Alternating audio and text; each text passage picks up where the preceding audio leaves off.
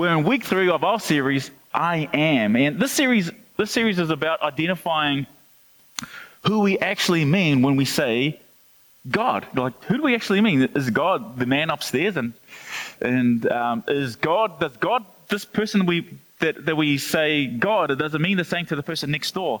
You know, what do we actually mean? And this is what the series is all about. What do we actually mean when we say God? And what does the Bible actually reveal about who Jesus is? And this is where we've been journeying. But, you know, from time to time, I get people say to me, and I've heard in the workplace and different places, and the reason that the world is in such a mess is because it's God's fault. It's God's fault for why the world is in such a mess. And the reason that it's God's fault is because God created human beings, right? The humans is the issue. It's because of human beings the world is in such a chaos, there's such a mess that it is today. It's because of human beings. Maybe Thanos was right when he did the click and half the population was gone from the planet, right? And that's a movie reference for those who watched Avengers movies. Thanos and the infamous click, Endgame, the Infinity Wars, and maybe he was right when he clicked it. And that was the whole idea of this movie, that Thanos saw that the issue were people. Let's get rid of half the people and then the world will be a better place. Maybe Thanos had the right idea. Maybe humanity is God's greatest mistake. I mean, why did God create human beings in the first place? What's the point? What's the point of human beings? And maybe we're just a mistake. Maybe you're watching this and you think that the world would be a better place if you weren't born. Maybe you're watching this and you think nobody will notice if you weren't around. Maybe everything will be better. Maybe you believe that you are just a mistake. Well, if we're honest with ourselves, maybe we even think we're not even happy with our own image. Oh, well, I'm not smart enough. I don't look as pretty as them. I'm not as athletic as them. I'm too skinny. I'm too large. I'm too short. I'm too tall. We're never happy with our image.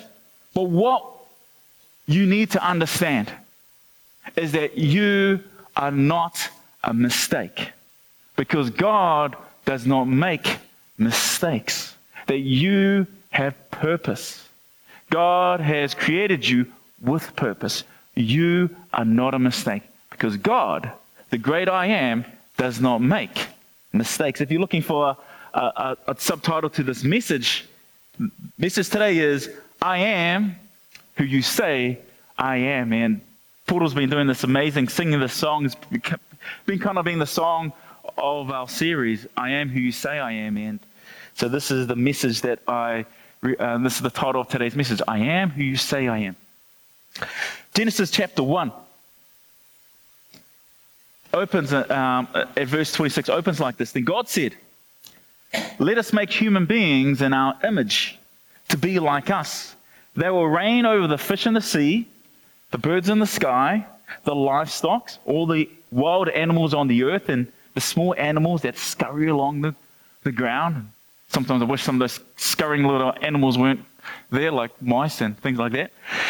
So God created human beings in his own image, right?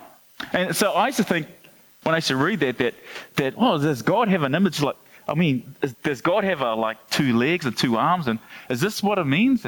But actually God is spirit and he's disembodied, so he doesn't have a body. And so it's not a physical appearance. This word image is not a physical appearance. In the image of God, he created them, male and female. He created them. What's really interesting is that this opening passage in the book of Genesis, it shook the ancient world. And the reason why these words shook the ancient world is because it says that every single human being is made in the image of God, right? Turn to the person next to you and say, you're made in the image of God, because you are made in the image of God, every single human being. And that is such a bold claim. And that claim alone shook the ancient world. And what's really interesting is the word for image here in Genesis is the Hebrew word Tselem. Tselem. And Tselem is also translated as idol. It's the same word for idol. Like the idols of Baal. It's the same word, and it's this word. It can mean image and it can mean idol. And so what do we know about idols? And so in the ancient world, when they used to build the temples, they would place the idol at the centerpiece of the temple would be the idol. Now the people of the ancient world, they knew that these idols weren't the actual deity that they were worshiping. They knew that this wasn't the actual deity, but it represented the deity, its power and its presence. And it was mediated and represented the power of this deity. It wasn't the actual deity, but it represented the deity, which is why idolatry is such an insane concept in the Bible. Because we do not need to make idols, because we are God's representatives. Right? Because these idols represented these deities, but we are God's representatives. We don't need to make idols. We are God's image. He creates the world, and the world, and the Bible describes God's world as God's temple. The world is God's temple, and the centerpiece of God's temple, He places right there. Who? Humanity, the image of God. He places them at the center of His creation. His image bearers. For we are God's idols. We are God's image. We are God's representatives here on earth. That's who we are. We're here to represent God. This is who we are. And this idea of God's image was revolutionary. It shook that every single human beings are made in God's image. The reason why it shook the ancient world is because this word, the image of God, was a title. And it was a title only reserved for kings, right? Kings were the only ones who represented the gods, and they ruled and reigned on their behalf. That these kings were the divine ruling class, and everybody else were subjugated beneath them. Right? So you had the ruling class, and the ruling class was seen as divine, and everybody else was beneath them. And then we had the class system begin to seep within humanity. Of different classes, those who were the elite class and those who weren't. Those that had all the power and those who served them began to seep within humanity. And so the opening lines of Genesis was revolutionary. Verse 27, so God created human beings in His own image. In the image of God, He created the male and female. This shook the ancient world, because being made in the image of God is not just for the elite, but for all of humanity. There is no class system in God. There is no class system. Oh, the pastor's on a different level. No, there is no levels. That we are all one. Equality is not a Western idea. Equality is not an Eastern idea. Equality is not even a Greek idea. Equality came right out of Genesis. This is where it first appeared, right out of Scripture. Equality is a biblical idea, that God created all of humanity in His image. There is no class system in the kingdom of God. I love this. So you and I are image bearers of the great I Am. So what does it mean to be human? What does it mean to be human? For many of us, we think what makes us human is the fact that we, what separates us from the animals. What makes us different to all the animals? And for some of us, we think, oh, well, I've got a soul and I've got the divine breath in me, and that's what separates us from the animals. Well, you'll probably be surprised to know that according to the Old Testament, every single living creature has a soul and has a divine breath that animates them, according to the Old Testament. This is what it describes. So therefore, so that's not what separates us from the animals. Okay, it's our mind, it's our intellect, it's our creative ability, it's our brain function. This is what separates us from the animals. And yes, it's true, these are unique to us as human beings. But according to the Bible, this is not what separates us to all the other created beings on earth. That's not what separates us. According to the Bible, what makes us human, let's read on in verse 28 of Genesis. Then God blessed them and said, "Be fruitful and multiply. Fill the earth and govern it. Reign over the fish in the sea." And this is this term, this royal term.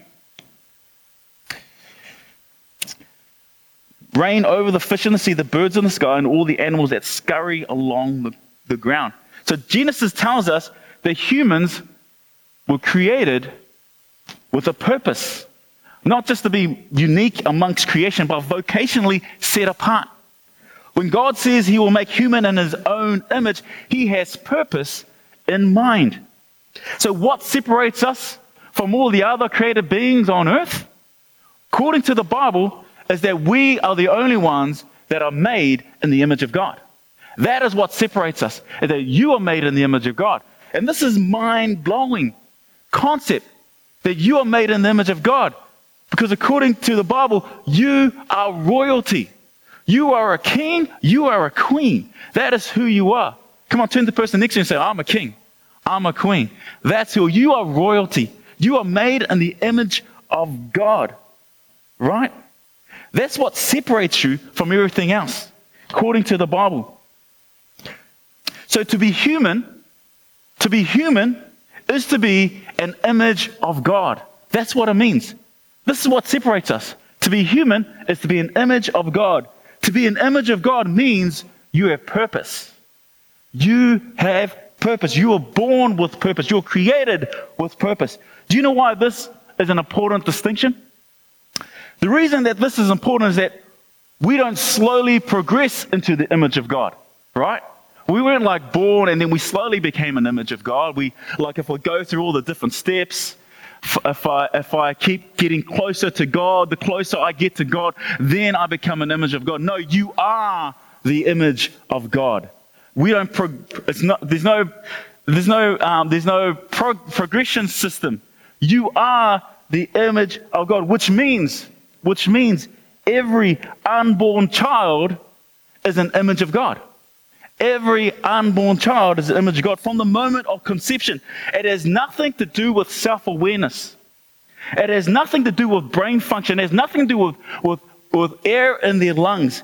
It has everything to do with purpose. With purpose. If you're pregnant, no matter how many weeks or how many days you've been carrying this child, you are carrying purpose. If you're watching this and you're pregnant right now, put a hand on your belly and say this: "I am carrying purpose." That's what you're carrying. You are carrying purpose. To be human is to be the image of God. To be the image of God means you have purpose. You have purpose. Psalms 8 verse 4 says this: "What are mere mortals that you should think about them, human beings that you should care for them? Yet you made them only a little lower than God and crowned them with glory and honor. You gave them charge of everything you made, putting all things under their authority. The flocks and the herds and all the wild animals, the birds in the sky, the fish in the sea, and everything that swims in the ocean currents." God is king. God is king. But what's amazing is that the Bible starts with God sharing his rule with his image bearers. With his image bearers, right? But what happened, right? You'll be thinking, so what happened? How come it doesn't feel like we're ruling and reigning now? It just doesn't feel like I'm ruling and reigning now. What happened? But when we read Genesis chapter 3 onwards, there's this perpetual cycle of failure after failure after failure. You might be listening to this and you think, "Yeah, I know exactly what that means. I feel like I fail every time." Do we ever feel like failures from time to time? Like every step we take 2 steps back. We seem to be doing a moonwalk, then we are moving forward.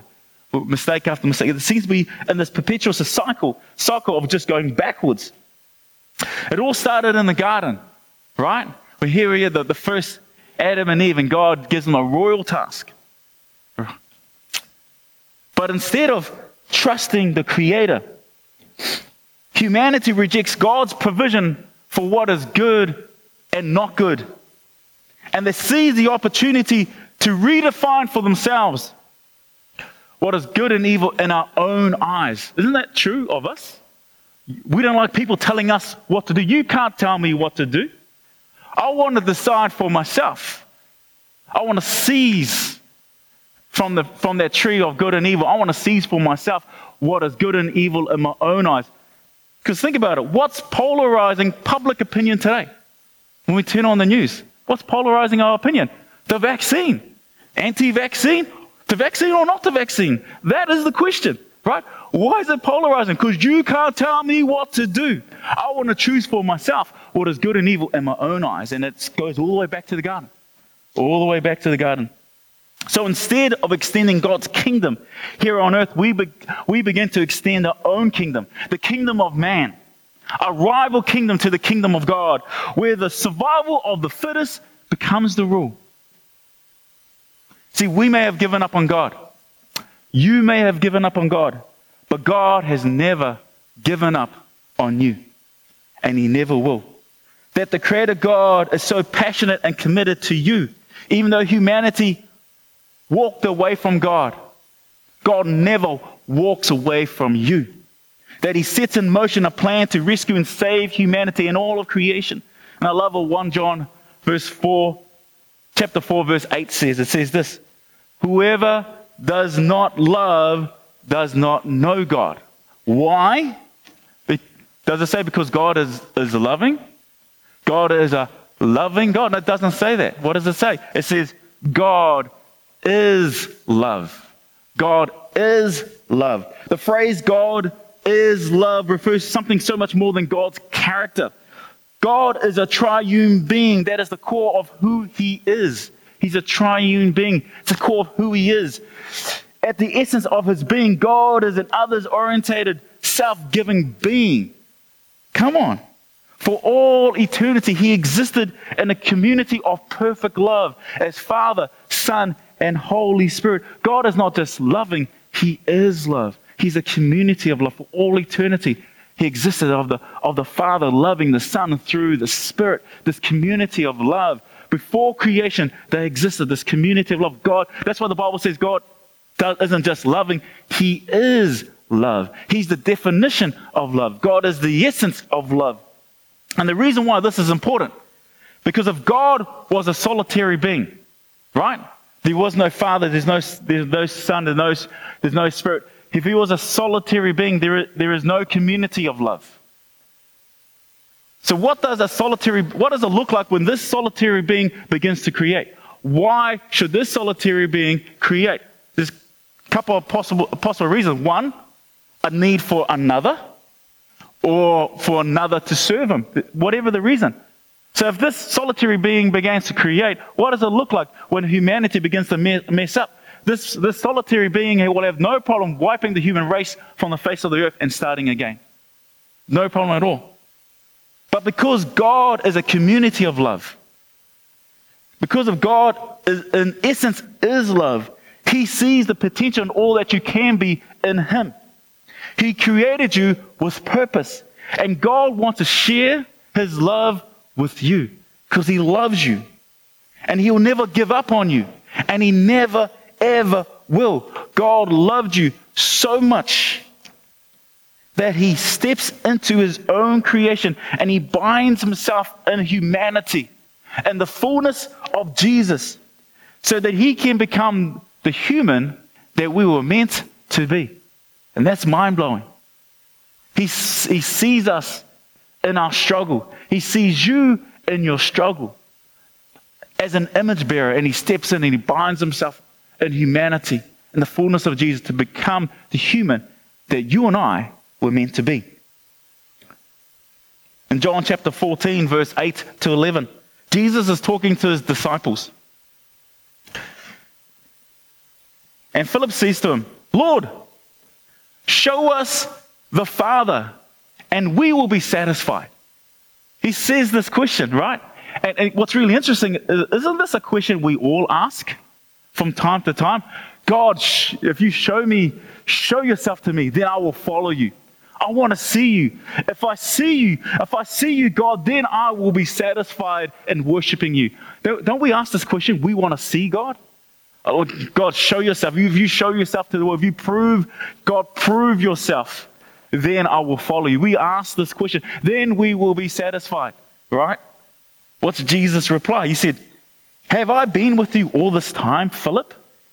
and you still do not know who I am. Anyone who has seen me has seen the Father. Anyone who has seen me has seen the Father. You want to see Yahweh? You want to see what Yahweh looks like? You want to see Yahweh and then you will be satisfied?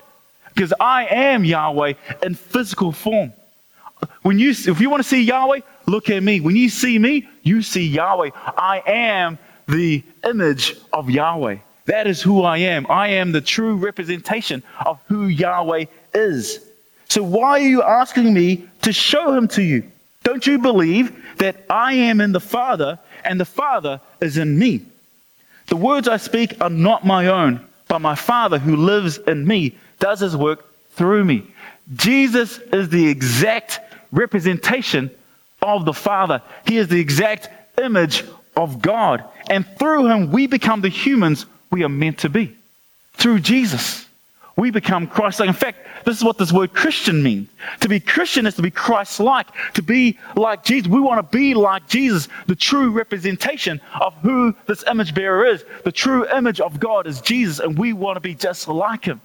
We're made in his image. It's the now and the not yet. That now I'm the image of God, and I am being transformed into the image of God from glory to glory to glory. The now and the not yet. I am the image of God, and I'm being transformed into the image of God. And God invites us to rule and reign with him. He said, come, rule and reign with me. But it looks very different to the kingdom of man, doesn't it? Because when we think of ruling and reigning, we think of status, right? We think of status that I'm up here and I'm ruling over people. This is what we think of ruling and reigning, that we rule over people. When God didn't say that, He didn't created us to rule over each other, bring people under slavery. He didn't create us to rule over our wives, right? He doesn't say that at all, right? He doesn't say there is no status, there's no classes in the kingdom of God. And for humanity, this is what it looks like for us, is that we rule over each other, me first. Me first. But what does it look like when God invites humanity to rule and reign with him? What does it look like? Genesis chapter 2, verse 5. In Genesis chapter 2 is another creation story. Genesis chapter 1, then Genesis chapter 2.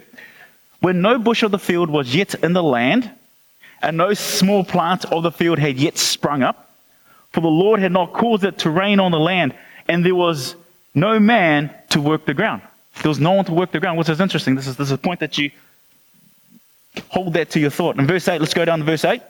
And the Lord God planted a garden in Eden in the east, and there he put the man whom he had formed. So God plants a garden. So God creates the world, and it's a desolate place. There's no shrubs, there's nothing. But then God plants a garden. He plants a garden, he's got trees, there's fruit trees, it's amazing. It's the garden of Eden, it's paradise. He plants a garden in the east. And there he places man. And go down to verse 15. The Lord took the man and put him in the garden of Eden. Why? To work it and keep it. To work it and keep it. Why were you created? You were created for purpose. What does it mean to be an image of God? It means an image that has purpose. You have purpose. The world was dry and desolate. God plants a garden. He places his representatives in the garden for purpose. Why? To take care of the garden, but also to work it, to extend it. To extend this garden, to go to those dry places and to till the ground and to work the dry places, to sow seeds in these dry places, to bring life, to create, this is what it means to rule and reign in God's kingdom. It means to create, to sow, to build, to strengthen.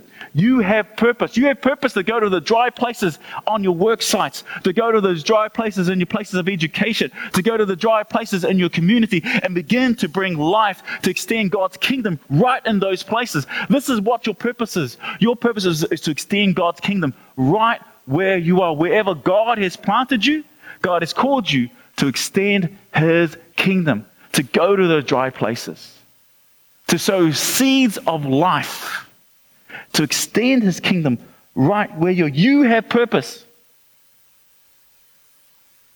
So what does it look like when God invites us to rule and reign with him? It looks like purpose. It looks like others first. We've been called to cultivate, create, and to extend God's kingdom right here on earth. Jesus invites humans into a new way. Actually, it's the original way. It's the original way. God invites humans into the original way of being human. Jesus demonstrated what true ruling and reigning looks like in the kingdom of God. How did he demonstrate it? How did he demonstrate it? By confronting evil. What does it look like when you confront evil in your workplace? What does it look like when you confront evil in your community? You know what it looks like? It looks like being aware of the need that's around you. It looks like reaching out to the most hurting, to those who are being isolated. It looks like reaching out to broken people and extending a hand of love, those who are being rejected by society. This is how Jesus begins to confront evil all around him. So when we think about powerful, successful kingdoms, they need to be strong so they can exert their might and impose their presence so they can overcome their enemies, right? This is what it looks like. The kingdoms of man, it's all about strength. We look at all those movies we have out there. It's about strength and size. Look how big my sword is compared to your sword, and look how big my gun is to your. It's all about size and might. But I love this. But when Jesus was bringing God's kingdom here on earth, what did he say? Who's the greatest person in the kingdom of God, according to Jesus? The greatest person is the weakest. The greatest person is the least.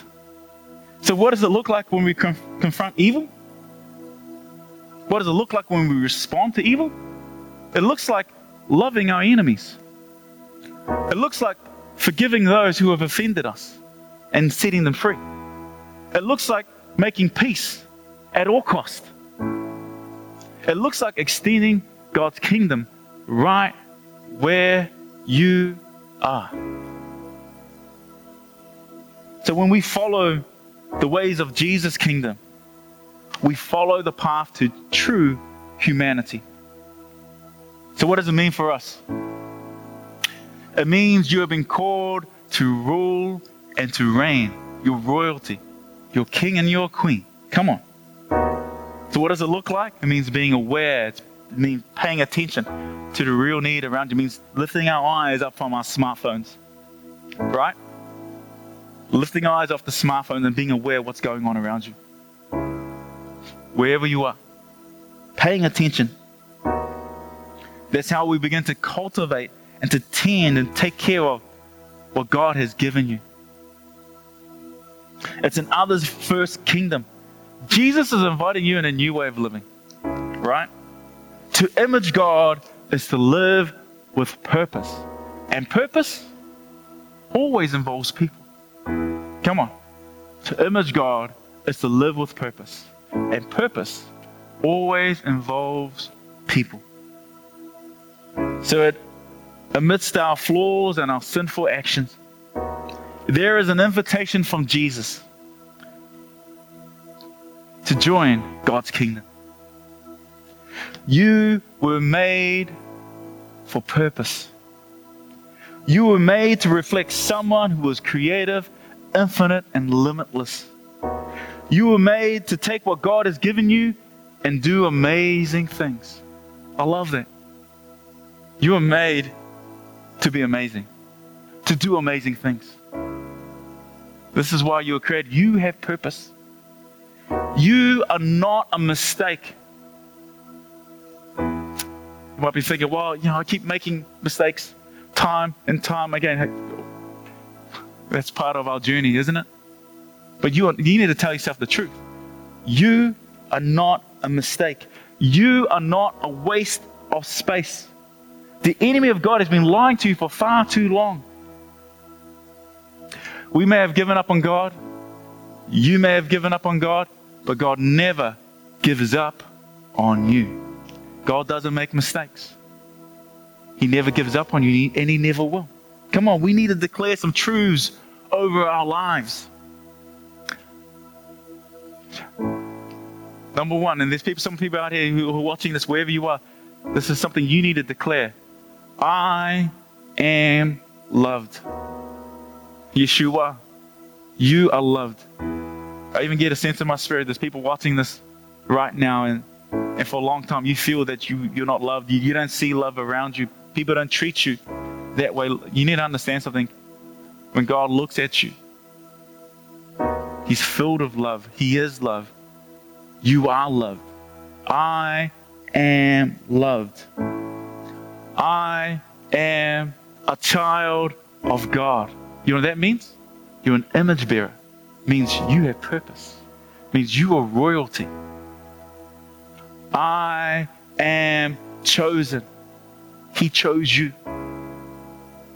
He chose you. That's why He made you. That's why He created you.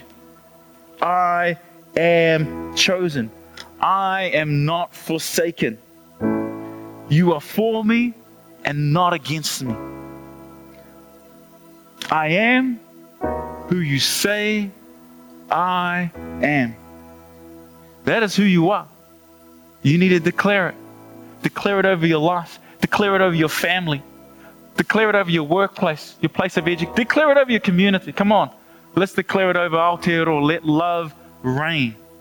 Let us extend God's kingdom right here, and He's called you to do amazing things. To image God is to live with purpose. And purpose always involves people.